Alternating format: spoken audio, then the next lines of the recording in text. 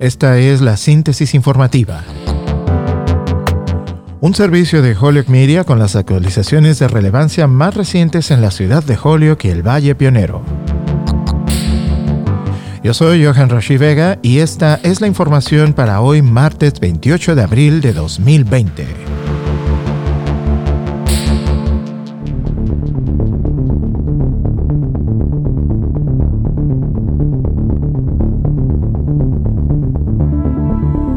El gobernador Charlie Baker anunció que se ha extendido la orden de permanencia en el hogar y el cierre de negocios no esenciales hasta el 18 de mayo.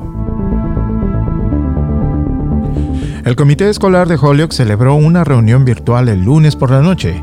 Están enviando una comunicación al Estado exigiendo una actualización sobre el nuevo superintendente receptor.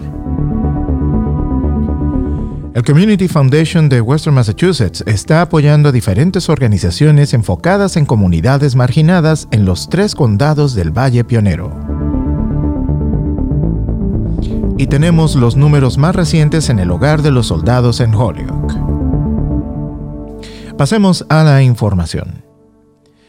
Este martes al mediodía, el gobernador Charlie Baker anunció que la orden de permanencia en el hogar y el cierre de negocios no esenciales se ha extendido hasta el 18 de mayo. Se le instruye a las empresas y organizaciones que no figuran en la lista de servicios esenciales a continuar sus operaciones a través de medios remotos que no requieran que los trabajadores, los clientes o el público ingresen o se presenten en sus locales cerrados por la orden.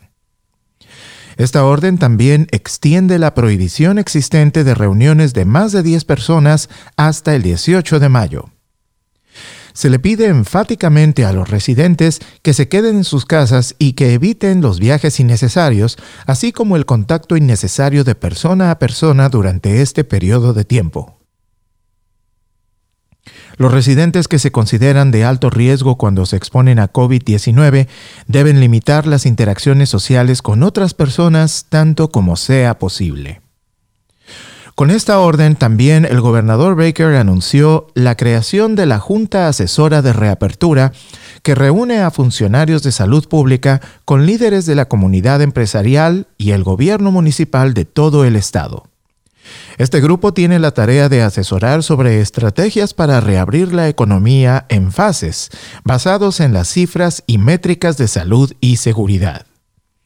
La Junta estará recopilando información y comentarios durante las próximas 3 semanas para presentar un informe con los marcos de la industria, los protocolos de los clientes y directrices, incluidos los mecanismos de aplicación y coordinación con líderes municipales. Este informe debe presentarse el 18 de mayo, pero la administración ha dejado en claro que los datos de salud pública y la orientación de los expertos en atención médica serán los que dictarán una fecha estimada para el proceso de reapertura. El Comité Escolar de Holyoke celebró una reunión virtual este lunes 27 de abril donde se abordaron muchas de las actualizaciones recientes sobre el resto del año escolar, el aprendizaje remoto y los ajustes para continuar operando. Pero uno de los puntos más relevantes de la reunión fue el informe del superintendente Dr. Steve Shrike, el cual brindó su comentario sobre el proceso de selección de quién sería su sucesor como superintendente. En estos comentarios mencionó que no formó parte del proceso de selección y como resultado de estos hallazgos y en un voto unánime, el comité escolar decidió enviar una comunicación cuestionando el estado del nuevo receptor después de descubrir que el Departamento de Educación Primaria y Secundaria no ha incluido al Dr. Shrike en ninguna parte del proceso de la selección para su sucesor y que tampoco ha habido ninguna actualización que informe cuál es el estatus hasta el momento y cuáles serían los pasos a tomar, de determinarse en qué momento se anuncie quién sería el o la nuevo o nueva superintendente. La grabación completa de la reunión virtual del comité escolar está disponible siguiendo el enlace que hemos publicado en la página de Facebook con esta síntesis informativa, la cual fue también transmitida a través de la página de Facebook de las Escuelas Públicas de Holyoke con traducción simultánea al español. Durante una entrevista realizada por el colectivo de medios latinos el lunes con la presidenta y directora ejecutiva de el Community Foundation de Western Massachusetts, Katie Allen Sobel, aprendimos sobre el trabajo que la fundación está haciendo para apoyar a organizaciones y comunidades, brindando fondos de emergencia, al igual que un proceso acelerado para garantizar que los recursos se distribuyan a los diferentes sectores más afectados y necesitados. The Community Foundation is approaching this as one of the members of a large team, and we are providing support for 3 counties, Hampden, Hampshire, and Franklin counties, through our COVID Response Fund. To date, we've raised $3.6 million from incredibly generous people who live in our region and those who are giving from outside of our region. And we've been able to give away grants totaling about $1.4 million so far in the last few weeks. The model is to focus on those in our community who have been traditionally marginalized and underrepresented, and where inequity has been, they've felt the inequity most of all. So we are looking to support those members of the communities of color, lower income, elderly, vulnerable elderly, homeless, disabled.